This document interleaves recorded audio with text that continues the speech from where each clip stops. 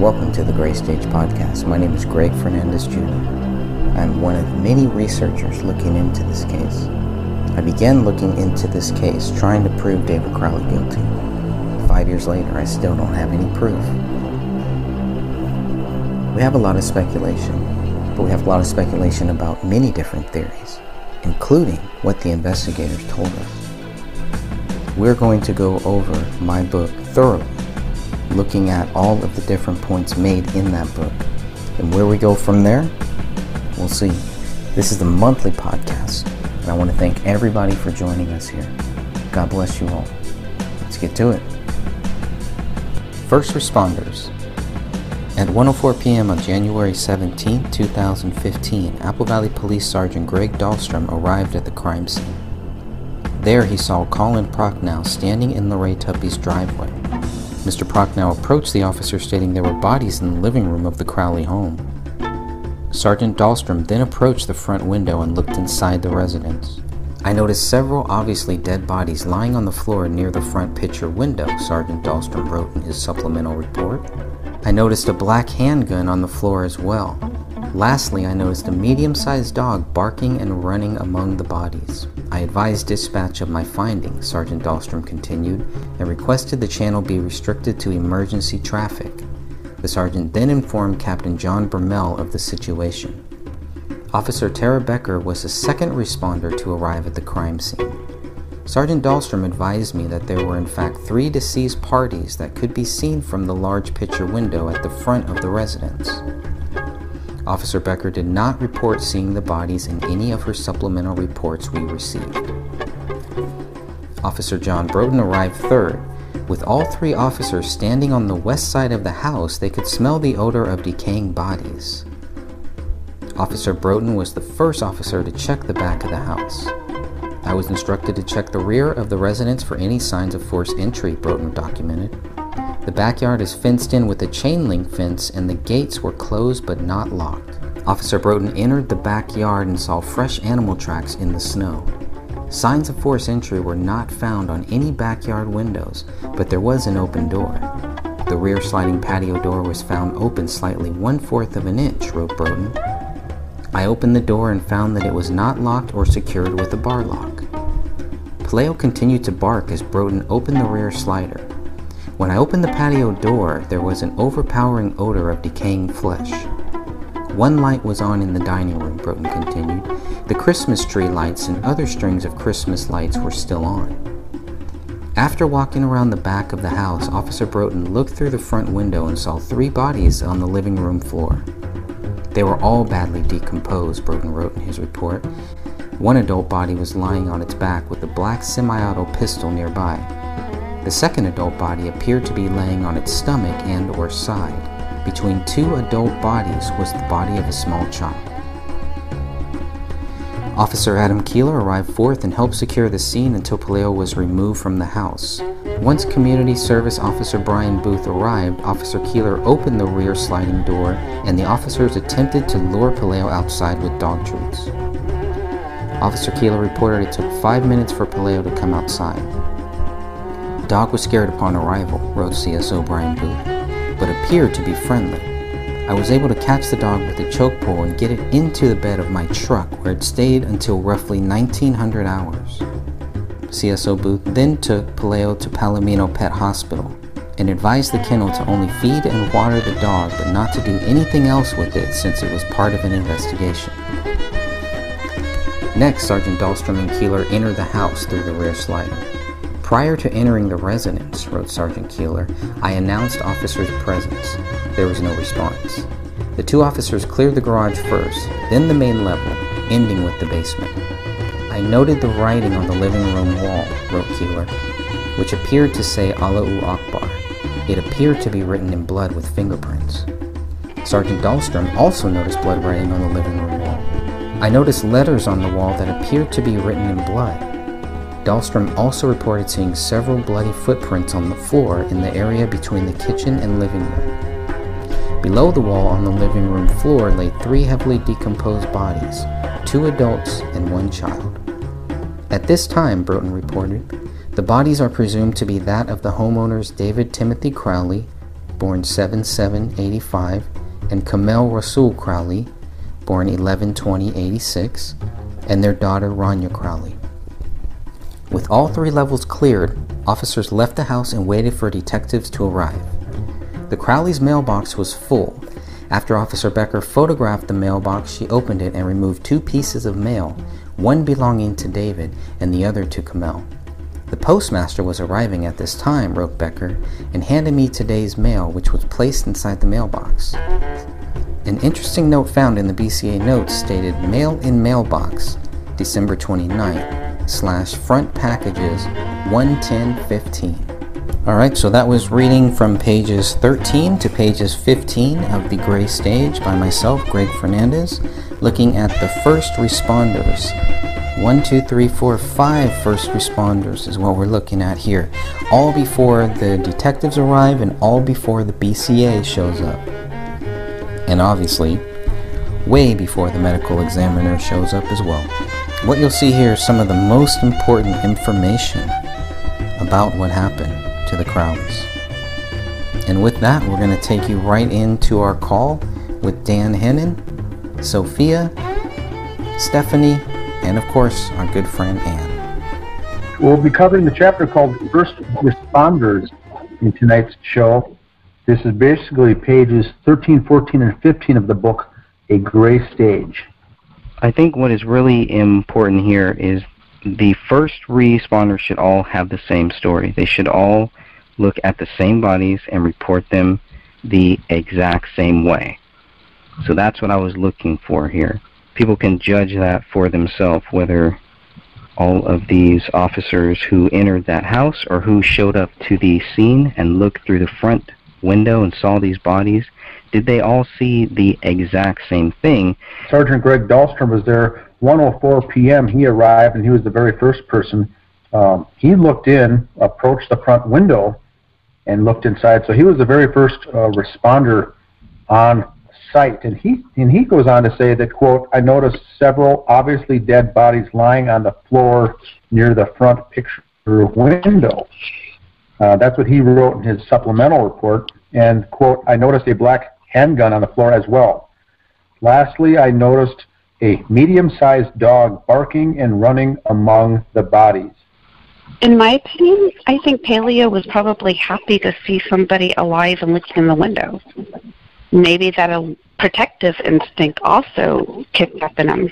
I was thinking it was more of a, like, this is my house, what are you doing looking in the window type of thing from Paleo. That's at least the feeling I got from reading all the reports when they talk about how frantic he is. But I've kind of changed my view on that a little bit. I'm not so 100% on that because of the smudge marks on the window. The window was surprisingly clean for a frantic dog being near it. I still don't think he attacked that window the way that certain people have said it. Yeah, these officers don't say anything like that. Correct. Very different. And Paleo knew them. Paleo had at least seen Colin Prochnow and Judy Prochnow at some point, I'm guessing. So Sergeant Dahlstrom then basically lets Captain John Burmel know about the situation. And then Officer Tara Becker is the second to show up at this crime scene. And what was very curious to me is that it doesn't sound like, if you read Officer Tara Becker's documents, it doesn't sound like she sees these bodies, period. Maybe I'm reading more into it than I should, but... Should she have looked? She had to have looked, didn't she? Confirm what she was told? Like, shouldn't she have had to look? And I would think so. I don't know why she wouldn't, but if she did, shouldn't it be here? Shouldn't it be in these documents? Yeah, in her report, I saw, like the other guys put in. Right. Whereas with hers, it's so-and-so advised me. She does see them later because she's taking photos. She's either taking photos or taking video, but she's in there later on, so you would think that at that point there should be some documentation from her. And she is, I don't believe she's that a tall woman. I think she's very short in stature, so she wouldn't have been able to see through that window anyway from the outside. Even being on her tiptoes, she wouldn't have been able to see in. So that would make sense. I agree that she wouldn't have seen by first responding, officer until she actually went around through the back and went into the residence. I think I agree with Stephanie. I think the dog was just frantic, running around. May have been excited to see living human beings as well, or just frantic, excited, or all of the above. I think the dog was just running around, didn't know what to think. I don't know if the first couple of squad cars came on there with their lights and sirens on and everything, and may have been very startling, or maybe they just showed up with no lights, no sirens. We don't know. The dogs above us, every time that sirens go by our apartments, they freak out. And I don't know how Paleo was, but if they came in with sirens on, it's very possible that could have set them off too. Now, I know that like ambulances or police that go by our apartments, when they turn into a residential area, they leave their lights on, but their sirens are turned off. But we're next to a really busy boulevard, so when they're on that, they leave them on. But as soon as they turn down the residential road, they turn the sirens off, but the lights are still on. So I don't know what the procedure is in Minnesota or Apple Valley. I mean, you would think, okay, if it's just for a welfare check, maybe not, which is what Colin, tells him. That's what he wants after seeing the bodies. Just, can somebody come and do a welfare check? But listening to what Judy said, you can, it's like there's a murder or a suicide and the dog is eating bodies and there's presence out there. At this point, they don't know that there isn't a killer in that house based on her call. It's a big difference than just coming over and doing a welfare check. But the officers, they don't act like there's some impending danger or anything like that. It's more about seeing those dead bodies, and obviously they're going to clear this house at some point, but they have to get that dog out first. So at this point, do we already think that they're not worried about finding anybody in the house who might have killed these people, and they're not worried that there's presence out on the front doorsteps? That could be bombs or something. They really don't know anything at this point. Why would they think they were bombs? Well, because... Well, they don't know. That's the thing. They don't know what they're walking into. They have no idea if they're about to walk into a house that's going to be, blown up any second. They don't know. But given Judy's phone call, she was who they first talked to. And from her phone call, it doesn't sound like there's kind of any imminent danger. And then, you get to Colin's part, and it's more or less like, okay, well, there's dead people in there, but there's really no threat anywhere else. Correct me if I'm wrong, but I don't remember reading anything outside of the gossip from the friends that there was any suspicion of bombs. And they don't mention it in the reports, do they? No. Okay. I think it was only Mason Hendricks and Sean White that mentioned that. Correct. Now, Greg, if I could just jump in here. When the first officer came, Dahlstrom, he did see the neighbor, Colin Prochnow, standing in the driveway of the other neighbor, chatting, and then he came up and told him that the bodies are in the front in the picture window. So I think the imminent danger may have been relieved at that point when they saw the two neighbors just chatting calmly in the driveway and saying, yeah, they're inside, the bodies are inside. So maybe that led them to assume that there was no imminent danger, perhaps. I don't know. It's just weird. Like, I guess everybody reacts to things different, so it's not really my place to judge how they responded. But when Judy's telling Lorraine Tupy, yep, to don't go look in there, don't do it, don't look in there. That seems like she's very bothered by that, as anybody would be. But if Colin and her just kind of standing there chit-chatting when the cops get there, it kind of makes me wonder if there's not more to the neighbors calling and saying what they said. Like if maybe there wasn't some sort of checklist, if you will, given to them to say what they said to the officers. Just going through the reports, the things that are put in there, like the things that the police say, that the neighbors said, just weird little things that don't seem like they would be important to this case. There's no real reason why it should be there. We talked about it a little bit in the last conference call where Dan had pointed out it seems like it was just like put in there to kind of push an agenda. That idea is seeming more and more realistic to me, at least. And I think, too, to piggyback on what Dan was saying, Judy did talk to the police at some point, and she said comments that David was acting strange in the last few months. He had a mohawk. He was wearing military-type clothing. So the police might have been given at some point the impression that there was an intruder and it was him. And it's interesting that Judy is also saying these things because she also told police that she had limited contact with the Crowleys. So how would she know if David's behavior was strange or not? She doesn't even know the family that well. I mean, this is a woman who said that her grandkids she used to allow the grandchildren to go over and play at David's house, and then she turns around and the next comment will say, I really didn't know David that well. It's like, which is it? Do you let your grandchildren play with strangers inside of that stranger's house? Well, she had also said that she's not the one who decided the kids couldn't play over there anymore. It was her daughter, because her daughter is the one who got the weird vibe from him. It wasn't even her.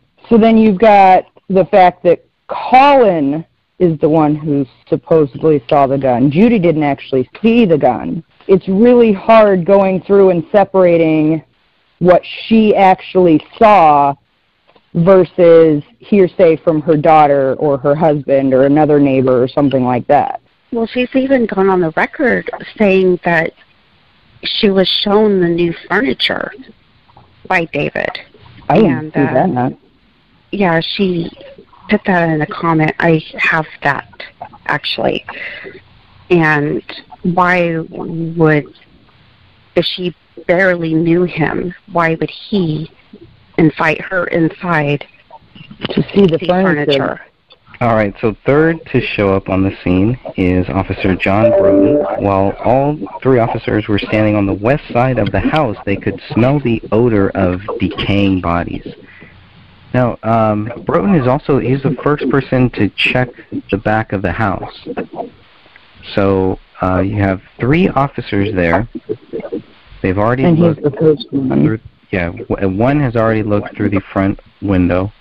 You have three neighbors that are hanging out, and so Broughton is told, go check the back of the house. Is that another common thing too? You have one officer in front, one officer in the back. Do you want two officers going through the back? To me, it just kind of seems like they're not that concerned about another person in that house, and they're not that concerned about this being a triple homicide. So when Broughton goes to the back, he says, I was instructed to check the rear of the residence for any signs of forced entry. That's what they're looking for here. The backyard is fenced in with a chain link fence, and the gates were closed but not locked. I thought that was another interesting thing too. I don't know. Over here, we don't really lock our side gates. I don't know what people in Minnesota do, or in Texas, or wherever the rest of you are. He had a small child and a dog, though. I would think that would be like the back door not being secured, even if it was broken. That not being secured, plus the gate not being locked, you wouldn't have need to force your way into the property. You've already got a clear path. The back gate's unlocked. The back door's broken. Why would you need to break your way in? Here's what I think here. You get these, the calls come in from dispatch, 911 dispatch. And so the people responding are just typical patrol, traffic patrol officers, and they're showing up to a scene with bodies inside and a dog running around. So I think they're mainly waiting for instruction as far as what to do and what's their role there. So they're chatting, and the house faces south, and the back of the house faces north. And so I think when they get to Broughton showing up there, the officers were at that time wandering over to the side, which is the west, and that's where they can first get the glimpse of the smell. The front door and the side doors and windows were closed. Only in the back was the door open just a little bit, that slider. So I think when they walked to the west and were about to go into that gate is when they caught the first whiff of it, which would make sense. They're getting closer to where the door is open. And Minnesota, not common to lock. You have a chain link fence like that. There's just a clasp that closes it. There's not a lock. I don't know of any neighbors that have locks on it. And that fence, as I stood there before on the scene, was, I think it's a 4 or 3.5 foot high fence, very short. It's like just for dogs, pets, and little kids. Any adult can just basically jump over that fence or leap right over it. So it's very small, but so that would make sense. Now Broughton goes out of his way here to mention all these steps, and I think this is all just protocol.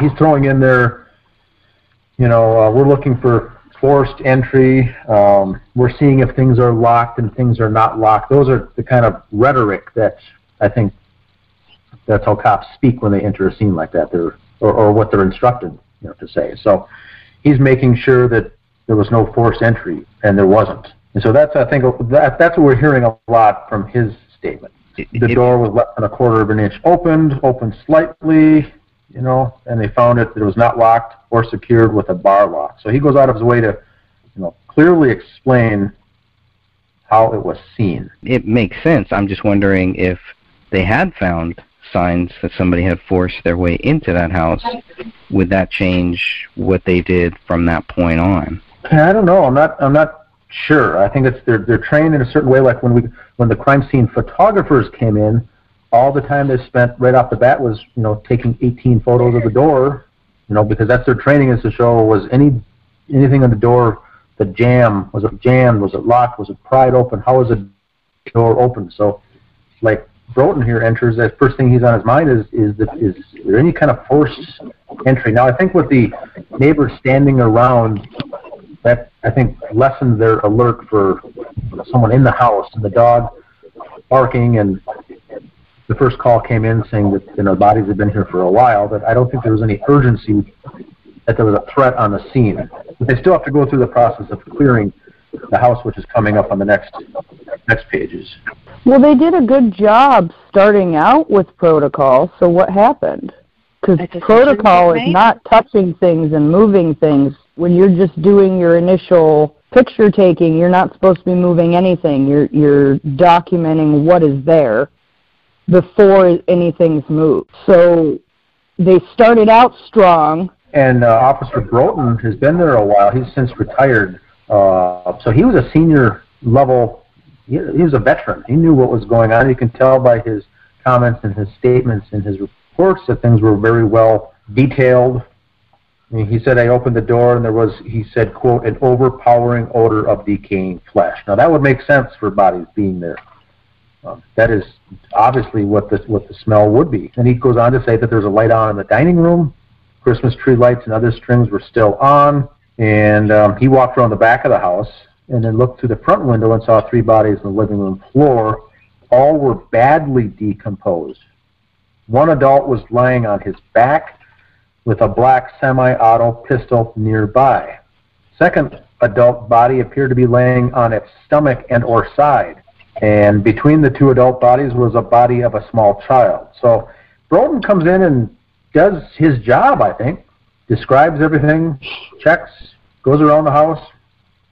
He does everything, like Stephanie said. The protocol was there at the first folks that showed up. Okay, the last thing on Broughton here was this overpowering odor of decaying flesh, does that help us give any indication of how long the bodies were there? Does this help show that the bodies were there for 3 weeks? I got family and friends that are in law enforcement. the first few days, up to a week, is when it's going to be the most horrendous.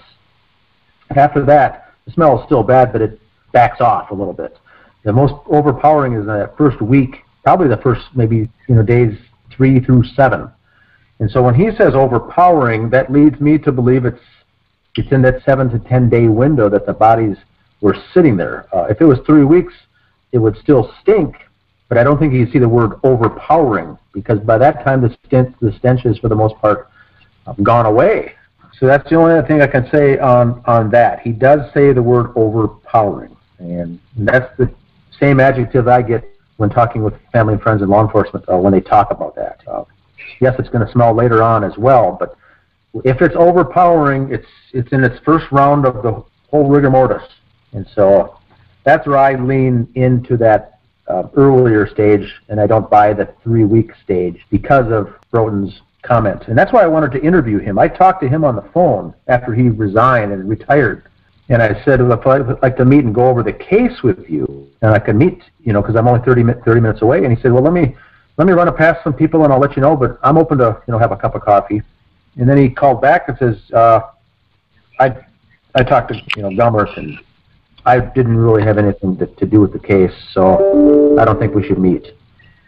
And so my answer is, these pages, Greg, here that you wrote show that he was one of the very first people on the scene, saw the dog, saw the door ajar, smelled the decay. He would be a very good interview, I think. But someone did not want him speaking to me, even though he was no longer with the force, which had nothing to do with anything. He didn't have to ask permission at that point. Go ahead, Stephanie. I was just going to say I completely agree with you there. That seems very odd that he would say that he didn't have much to do with it, because from just reading this, not even considering the whole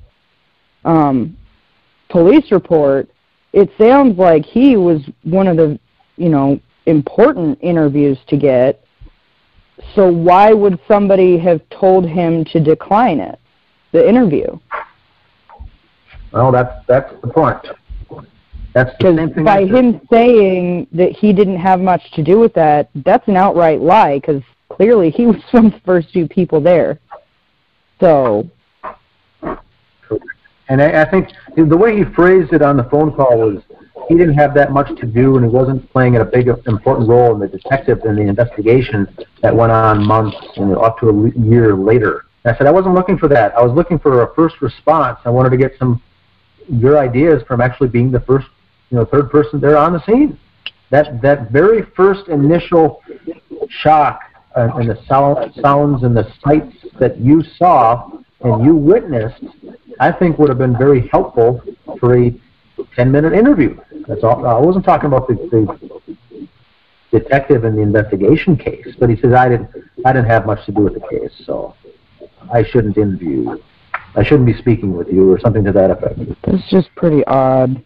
But then again, his son is now in the force at Apple Valley. Oh. So there's still a connection that's not out altogether. His son is on that.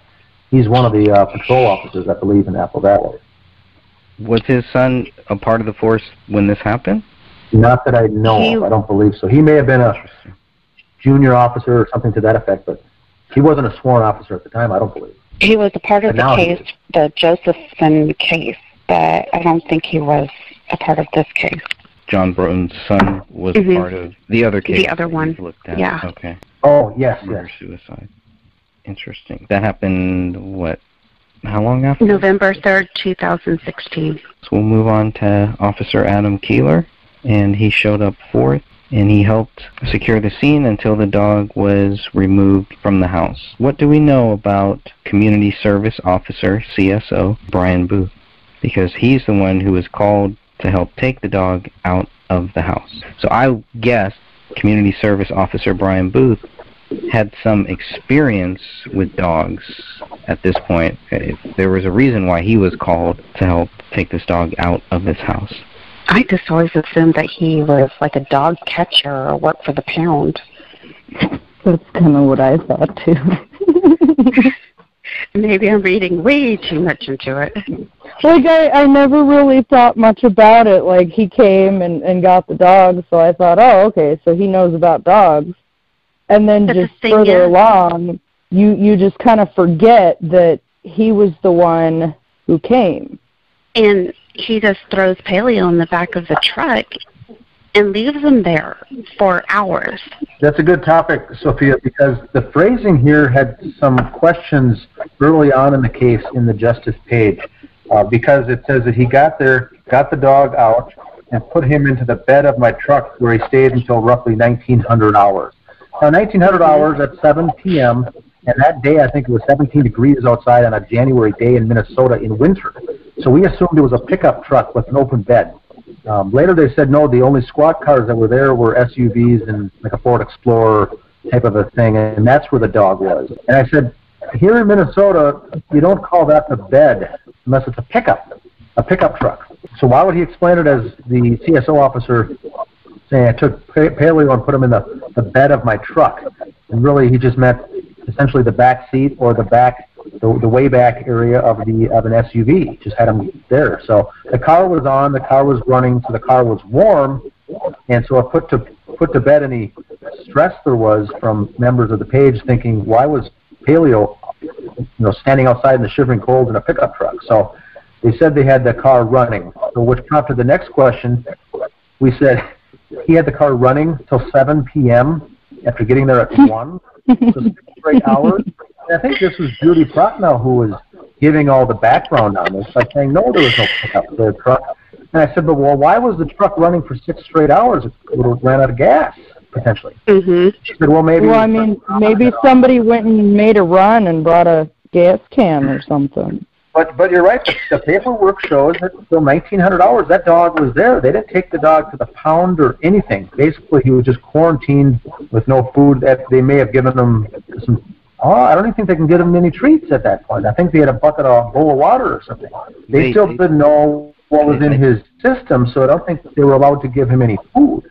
Yeah, they had treats to get him out. So they had some treats, but I don't think they were allowed to give him any food. Then they took him to the Palomino Pet Hospital and advised the kennel to only feed and water the dog, but not to do anything else because it's part of an investigation. So that was Brian Booth and Officer Adam Keeler. But that was very strange. Some of the words that were used, the length of time that was mentioned.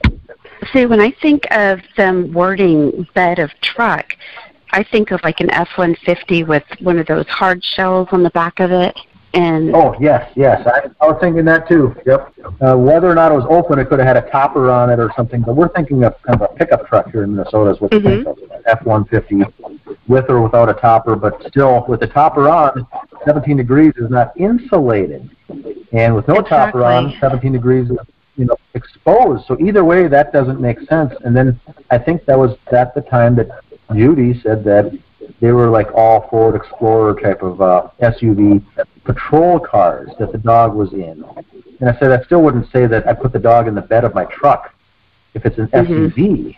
So I said, the terminology seems odd. But regardless, if they were there at 1 o'clock, 1700 out, 7 o'clock, that's 6 hours that the dog was sitting there doing nothing. And for all they know, he hadn't eaten for 3 weeks. I guess they had already seen what the living room was through the front window, through the back window. Why clear the garage first? Was it right there next to, because you come in through the back, and there's that fireplace, the kitchen. The garage is right there in that same area? Right. Yeah, the door leads right into the garage from that area. So if protocol would be to sweep the house going from right to left or whenever you come in, that would have made sense. And they both went together, so they cleared the garage first. I don't know if that's strange, Greg, or not. I didn't read too much into that. They saw the writing on the wall in blood, and then Dahlstrom, who's also in there at this time, noticed blood writing on the wall and several bloody footprints on the floor. And then he goes on to say that the living room floor laid 3 heavily decomposed bodies, 2 adults and 1 child. I think the word heavily is left up for debate. The Apple Valley homicide, they get one average of 1 homicide a year in Apple Valley, Minnesota. Very rarely would any of these officers even see a decaying body at all. So I think what they saw was they were decaying, But David and Camille were bloated. The bodies were bloated at this time. So they were in, I think, that first round of decay or rigor, but not maybe heavily decomposed. That's the only thing I have to say about that. It wasn't like they were there for months or something, but he did say heavily. Now, Broden goes on to say that the body's presumed to be that of the homeowners and the daughter. All 3 levels of the house was then cleared, and officers left the house and waited for detectives to arrive. So the 3 went in, cleared, and then there was no threat. They began then to wait until the detectives arrived, which is also protocol, I'm assuming. Do we have the recording of them clearing the house? Yeah, the audio looks like it was definitely cut. So it was definitely cut for certain. I'm not sure why that audio was cut, but you can clearly see, maybe just because there's nothing happening during that time. That audio recording is very important because you can hear how they sound. You can hear their dog. That's probably one of the best ones, one of the best reasons. Is to hear what does their dog sound like during that call. I need to listen to that again. I was posted in the group very early on. So somebody had that audio, and I just want to thank them. Whoever you are, thank you for posting that into the group because I thought that was a big help. The way this says they saw several bloody footprints on the floor in the area between the kitchen and the living room. The picture I get in my head is you can clearly see a lot of bloody footprints in that area. So when you look at the pictures, you wonder where they're talking about because the pictures that's not what I would say is several bloody footprints. I mean, it's a few, but it's just severely lacking for what you picture in your head versus what the picture shows. Well, I mean, there's several people that have gone on the record saying that David walked around the crime scene for several days and was staging it, and it's crazy. There's possibly 2 and 1 handprint. Yeah, there was another rumor too. Remember about how that they had proved that those were David's footprints. And we know that that's not true at all. Correct. And I don't think that the people who told us that, I don't think that they really looked at it. I think somebody told them that. Mm-hmm. I don't think that a lot of these people, a lot of the family and friends, from what I've gathered, they have not looked at a lot of these documents. I do not believe that they have looked at these documents. And if I'm wrong, then I have no problem being wrong. Only they know what they have looked at and what they haven't. But based on the conversations that I've had with family, friends, I do not believe that they have read a lot of these documents. Well, how could they make a documentary, or a supposed documentary, of this case? Yeah. But not read the documents? Yeah, they didn't want to read them. They didn't want to look at them. Well, I mean, that's just like the private detective. Yeah, he had it all. He looked at it. And it's like he just skimmed over it. They weren't looking for anything that might stand out. It's all just speculative, and it's all based on feelings of them wanting David to be guilty, not on giving him the benefit of the doubt that we are innocent. We are supposed to be until proven guilty. I would just say that the raw audio that you guys mentioned is on YouTube, and if anybody's interested, you can look it up and listen to for yourself. Also, if anybody's just catching on to the case, like Greg had mentioned, make sure you read the documents Greg has posted. Look through the crime scene photos and see for yourself so you can be better informed about this case. And just to let everybody listening to this podcast, all the files pertaining to this case are located within the Justice for Crowley, or David Crowley and Family group, and it's all located at the top of the group. They've been added by different members, Greg, Dan, myself, everything from that we've received from Apple Valley and the BCA is all up there. We still got one more paragraph here to cover. So the Crowley mailbox was full. After Officer Becker photographed the mailbox, she opened it and removed 2 pieces of mail, one belonging to David and the other to Kamel. The postmaster was arriving at this time. So this kind of gave us an idea of when the mail was being dropped off every day. Based on this, kind of assuming around 2 p.m., maybe 3 p.m. Another interesting thing is that the postman handed her David Crowley's mail. Where the mailboxes are, because this isn't like David Crowley's mailbox is at his house. It's actually towards the sidewalk with 2 other mailboxes too. And what's in those mailboxes is also another thing here, but I think that's covered later on, so I won't get too much into that. But as a mailman, as a postal service, or a postmaster, as it's written here, aren't they supposed to put the mail into the mailbox, not hand it to somebody? My mail people won't even hand it to my kids. Like, if I ask them for it, they'll walk up to my door and still put it in my little slot. When we lived in another town where we had a mailbox, like kind of connected with the other neighbors, they still wouldn't hand it to any of my kids. They would go and put it in the box. So I'm wondering why this postmaster handed it to her Officer Becker. Maybe that's why, because she's an officer? Because she's an officer. I've walked up to our mailman plenty of times and asked him before he's started putting mail in the mailboxes and asked for mail for 2201, and he hands it right on over. But he drops packages off at our home all the time, so... Well, I would think if Tara Becker, if she asked for it, I think he would give it to her, but maybe he just felt like, okay, well, she needs to have this, because she was going through David Crowley's mail right at that time, at the same time. So, well, she talks about 2 pieces of mail, but the mailbox is about 2/3 filled.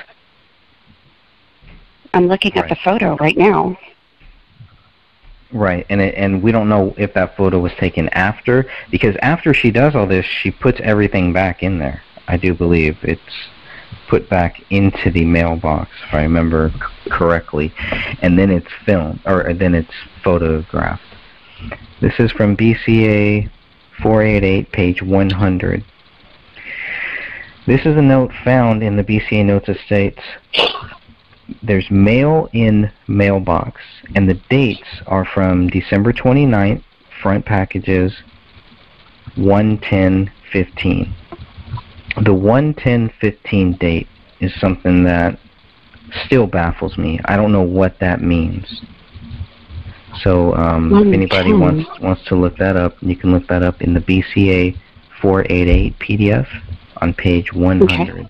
Joe Cooksley writes this. So, quote, mail in mailbox December 29th / front packages 1/10/15.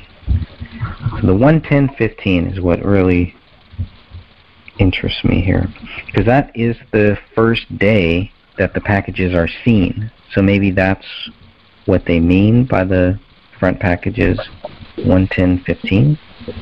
It's just not really clear. Well, the great thing about this book is it's like Dan said in the foreword, that was amazingly well the way he put that. It's not to tell you who committed this crime. It's not to tell you why you should believe the way we do. It's to give you enough information for you to go and find your own decision. It's a tool. It's like a reference guidebook, if you will, of the basic facts that you need to know of what happened, so that then you can go and track it down and decide what you think happened. Any final words here from anyone? I wanted to say thank you again to Dan, even with all the drama that came from it. Thank you for putting up the money and hiring the private investigator. I think that was a really important step. He may not have done a great job, but the fact that you stepped up and did that, I really respect you as a person just for that fact. You know, not even considering all the work you guys have all put into this. Just that alone. You guys are all some pretty amazing people, and it really should be noted that, you know, without any horse in the race, we're all, aside from our busy lives, trying to find justice for this family. Since 2015, I'll tell you, I've lost a lot of respect for a lot of people that I thought were real truth seekers. I really thought that these people were looking for truth, and now I don't. You know, now I think it is all about money, and it's all about fame, and it's all about them. It's not about truth, because this case is so toxic. There is no winner in this case. You know, nobody wins here. All that we can do is try to find justice and try to bring justice to this case, and that requires a certain amount of a sacrifice. And for people that are public, for people that are known, for people that have following, for people that want to get likes, people that have share their data and everything, want them to treat them special, wipe their feet and kiss their ass. Those people are, you know, look at this case and don't want to touch it. So how real could those people be? You know, and it's just like every day we hear, not every day, but very often I hear, well, we should get this person to look into this case. And then we get a person to look into this case, and they don't want to look into it. They don't want to touch it. You know, but yet I'm supposed to follow them. I'm supposed to think that they're this great person who is good at cracking these cases and looking at these unsolved cases and everything. They're so great at that. We give them a slam dunk case and they won't touch it. There's something wrong with that. Very much so. If it makes you feel any better, his TV show fell through. Yeah, that does make me feel better. I just think, given all the things that he's got in the works, like as far as his own personal career, I really think he did not want to disagree with the police officers on this case, because if he had openly come out and said, well, yeah, you definitely got something here, Dan, then all those police officers, all the rapport that he's built up over all these years with all these people would be gone. Just from him saying, I believe these police officers didn't do the best they could have. You know, that could be a reason why he wouldn't have said that we're on the right track or anything to that effect. That could be a very good reason why he basically just told us that we're all nuts for looking into it. And I agree with that. I mean, he doesn't want to burn those bridges with any police that he might have to work with or any deals that he has in the works. Right, but at the same time, you're kind of pissed at him, or I am at least, because he was paid to do a job and he didn't do it. Heck, I could have done that. My daughter could have done a better job than he did for a whole lot less money. Like, I feel so bad. Deal, Dan. Like he could have. That Kenneth Maines could have been. Yeah, he would have had some negative blowback, but anybody who puts their name to a case where other people say something different is gonna have negative blowback. David himself said that you're going to have that. He was experiencing the negative blowback on the Gray State movie. You know, there was all those people telling him that, you know, oh, you're not actually going to do this, are you, right? That's going to happen no matter what, because there's always going to be somebody who doesn't agree with what everybody else says. But in order to get this properly looked into, there has to be somebody who's willing to say, fuck it, I don't care if I lose my job. I don't care if all these officers are mad at me. If they're really going to be mad at me for telling the truth, well, then I don't need all them. Because, like Greg just said, it's a slam dunk case, but it's almost like people are afraid to put their name to it because of all the other crap that's attached to it. But these were people. These were human beings. If we're going to say that, why even have police look into murder cases? Why even have a justice system? If we don't believe that every single person on this planet matters, why do we even have laws? It's stupid. Every single person matters, no matter if you knew them or not. They were a human being. The laws are there to protect us. And if the police are not going to look into a case and investigate it to their best ability, there's something seriously wrong. You know, Dan is a very smart guy. There's a reason why he picked Kenneth Maines.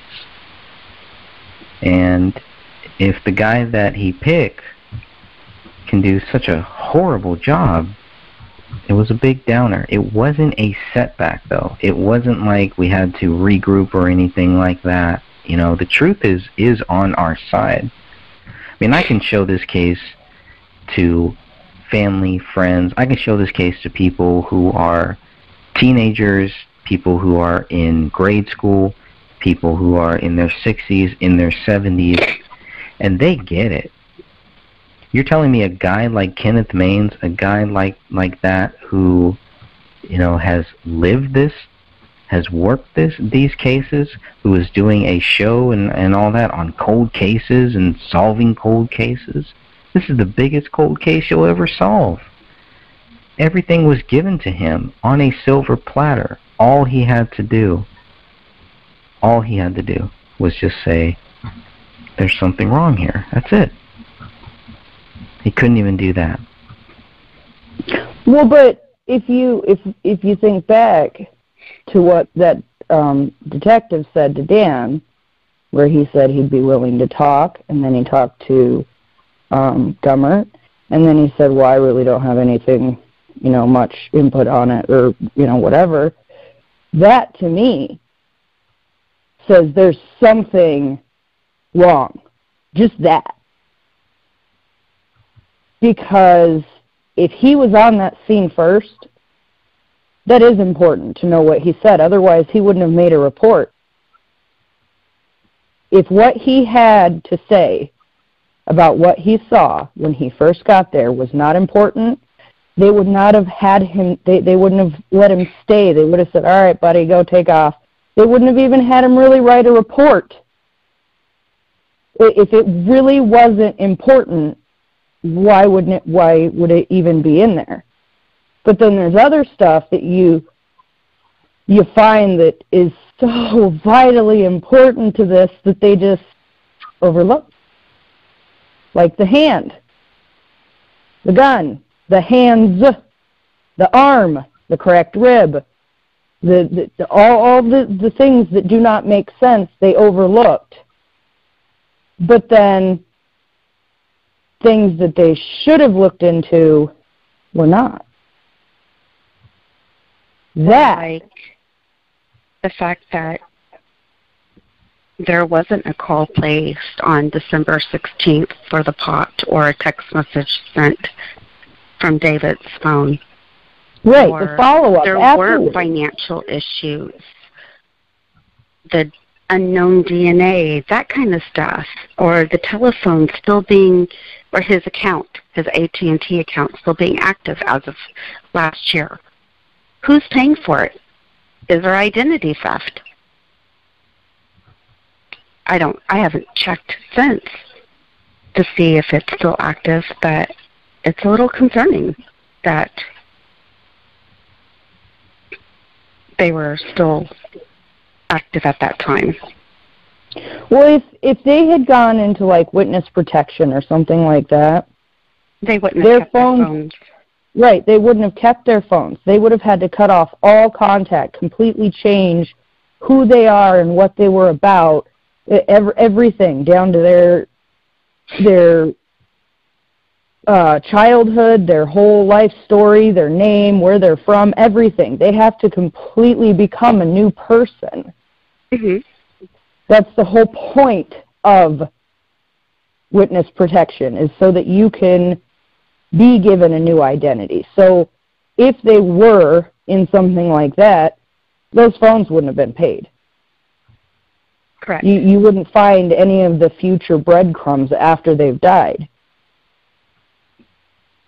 If they did it on their own, in this day and age, that is insanely hard to actually pull off, because there are cameras everywhere. Every single, well, not every single person, but pretty much every single person on this planet has a phone with a camera and a recording device of some sort, whether it's an app or just the phone itself. They would be found. All right, I want to thank you all for listening here. This is episode 3. I hope you enjoyed this discussion with Dan Hinnon, myself, Greg Fernandez Jr., Sophia, Stephanie, and our good friend Ann. So these 3 pages are from the first responders and what they saw when they first entered that house. This is what happens. This is the gray stage. Right now we're going to play the audio from when the first responders enter the house and clear this house. The 2 officers to enter the house and clear the house are Sergeant Greg Dahlstrom and Sergeant Adam Keeler. From this audio, I'm not sure which officer's voice you will hear. This is the raw audio from one of our members, Ken Pasquale. 45S41, I'm in the area of the suspicious vehicle, territorial drive. 10-4. 10-4, go ahead. 2933 Sam 14 for suspicion, 1055 Ramsdale Drive. Cop reporting suspicious behavior next door. Went over to the home to the right of the RP, sees dead bodies inside the house, dog inside, sees a gun in the house on the floor. 933, I copy. Sam 14, copy. 2933 additional. Go ahead. According to the RP, residents have been out of town since before Christmas. Now there are Christmas presents out front, a dog inside, and what looks like possibly bodies inside, a gun laying on the floor inside. Copy. Want me to start medics? You can start them. I'll be en route in about 1 minute. Received. Wait, Anthony, you can put me on that call. Just 10 minutes, I'll have comments later. Work. Sam 14 is 7 medic stage. Yep. Of the residents where the bodies are is 1051. 1051. Sam 14, I'm out. 10-4. 1305. 49 Sam 14. 49 Sam 14. Stand by, man. 10. 4920, I'm out. 934, send me the Ramsdale, I'm out. 49 Sam 14. 49 Sam 14. There's several obviously deceased bodies in the front. Why don't you give us 1033? Wait for 34 to get here and we'll make entry. 1033 traffic for 4900 squad. All others go to TAC 10. 1033, 4900, 1307. 1034, still on that. Separation. 49 Sam 14. 49 Sam 14. Do you have our CSO come with his catch pole as well? Very angry dog inside. 10-4, 49 Charlie, 1 copy, I'll clear you. 4933, rear slider is unlocked, slightly ajar. Copy, rear slider, unlocked, slightly ajar. Charlie, 1 copy. 33 up 2. Where's Chris 2? Kids, just let Apple Valley know if they get busy with pending calls, we can help out. 10-4. Copy. 493476. 10-4. 3517, I copied. I'll take care of it. 10-4, thank you. 49 Sam 14. We're going to make the entry as soon as GSO can get here near this dog. 10-4. 3311 for 3 vehicle, 1050, display and pilot. 11, I copy. And they're pulling into the gas station. 10-4. 1350. 34 is C1 on the main. Go for C1. What's your 20? Right around the corner. Alright, when you get here, bring your pole over back. Copy. 4934. 4934. You make an entry into the house. Copy, making entry. 10-4. 49 Sam 14. 49 Sam 14. First floor search complete. 3 obviously dead. We're in the basement. 10-4. First floor search, now in the basement. 4934. 4934. We're code 4. Let's just keep the channel for a little bit.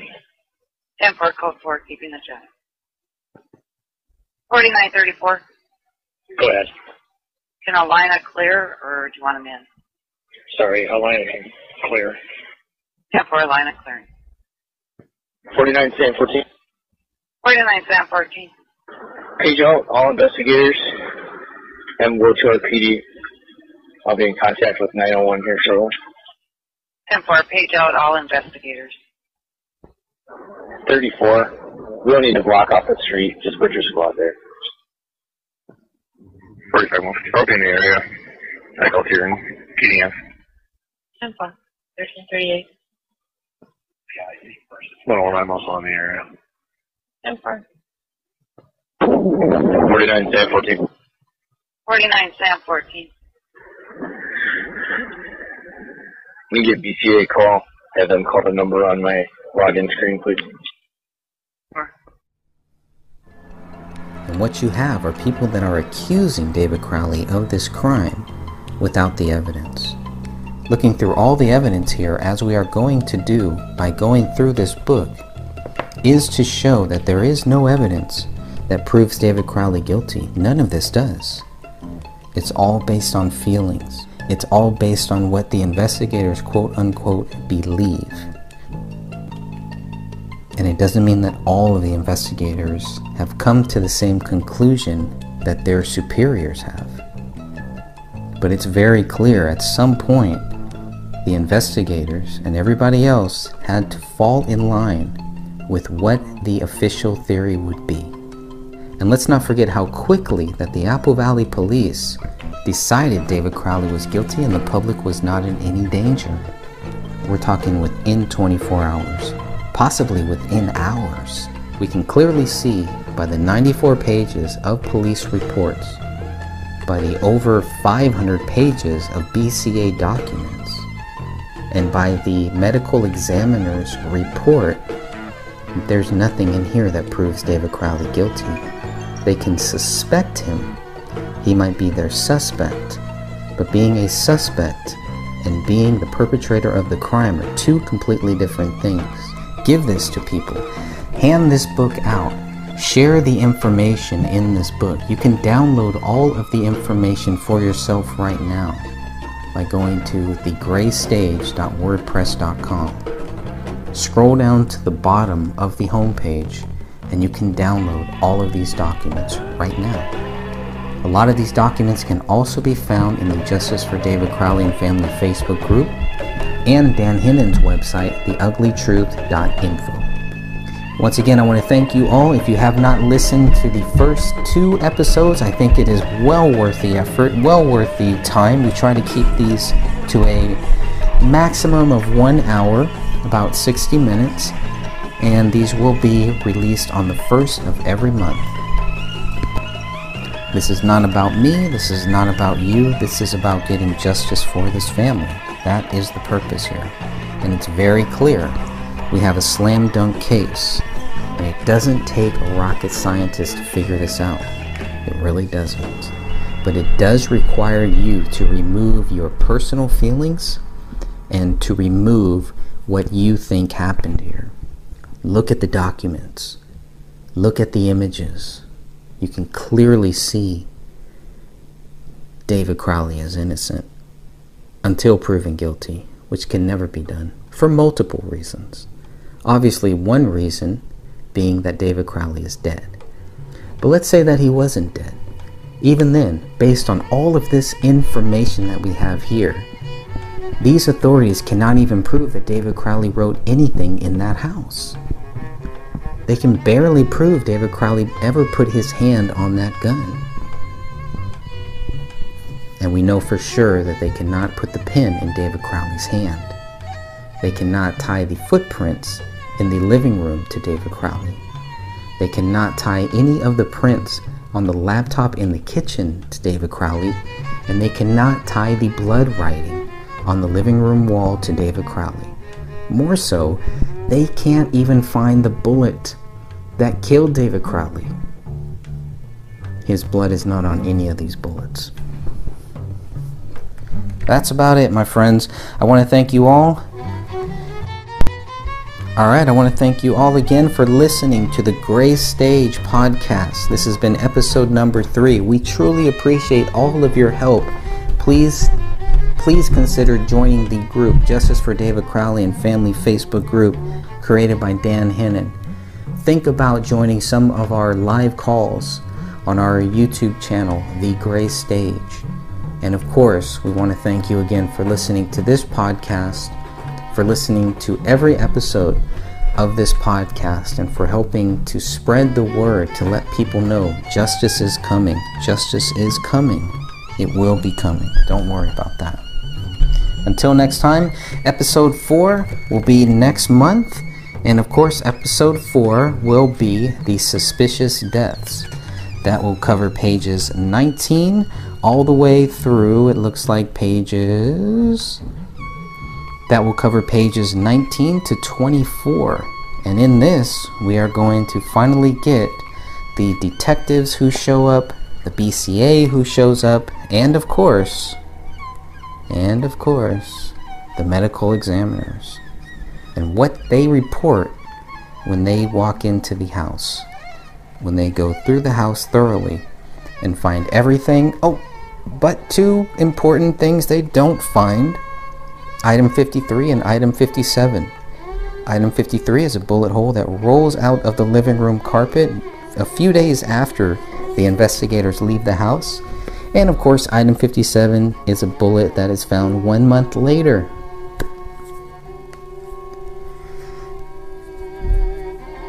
And that bullet is only found because investigators are told that there is a bullet hole in the living room ceiling.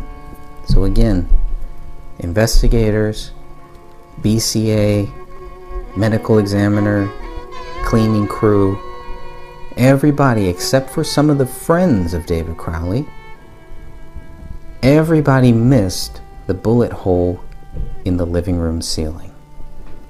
How's that possible? Well, we're going to talk about that on our next show, Suspicious Deaths. We'll see you then. This is the Gray Stage Podcast.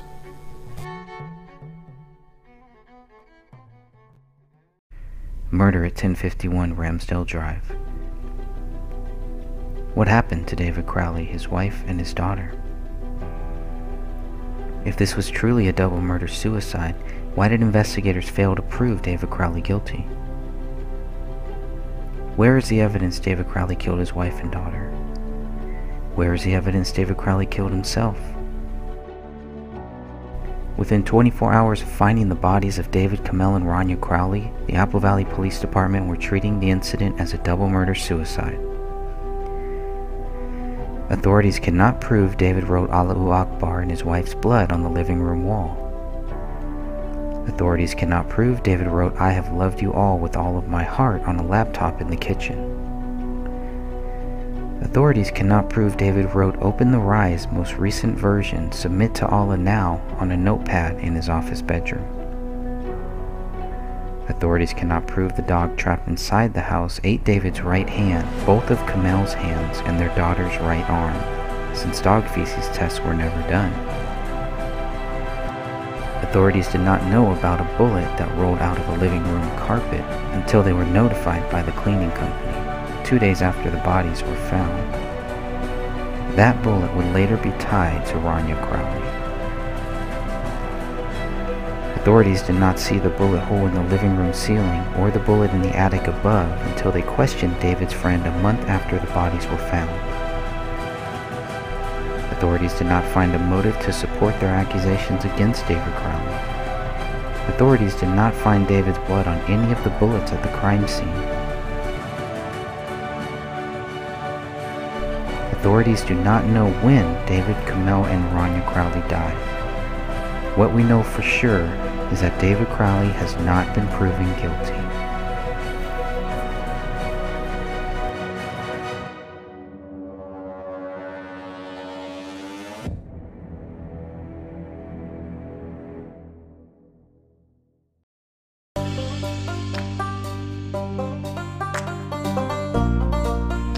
A simple truth. It really is this simple. Either you believe David Crowley is innocent or you believe he is guilty. If you believe David Crowley is guilty, you are wrong. If you believe David Crowley is innocent, you are right. It really is that simple. A United States Army veteran is dead. His wife and his 5-year-old daughter are dead. A thorough investigation would only conclude with authorities admitting they lacked evidence to support their accusations. If authorities were to admit the case remains unsolved, they would also have to admit that the public may still be in danger. I am not able to solve this case. My interest is in forcing authorities to admit David Crowley is innocent. The reason they refuse to talk about this case is not because they are confident of David's guilt. They lack confidence in their allegations. Their department wishes to move on, but they are only lying to themselves. They must know the simple truth, and they need to publicly admit this. Their credibility depends on it now. The unspoken truth is that David is innocent until proven guilty. Why are authorities running from this simple truth? How long do they think they can run for? You cannot run from God. You cannot run from your nightmares, and you cannot run from the facts. Why would anyone want to? What could possibly motivate someone to try? If you cannot prove David Crowley guilty, then he remains innocent. It's as simple as that. So the resistance we face is disgusting. If David was guilty, the evidence would be right in our faces. If David was guilty, resistance to our questions would not exist. If David was guilty, facts would be evident. There are no facts to prove David guilty. There are only facts which prove David innocent. Hence the resistance to getting justice for David Crowley and family. Who cares? Do the people who closed this case and decided to not speak about it ever again really care? Do the friends who accused David Crowley of being guilty days after his body was found really care?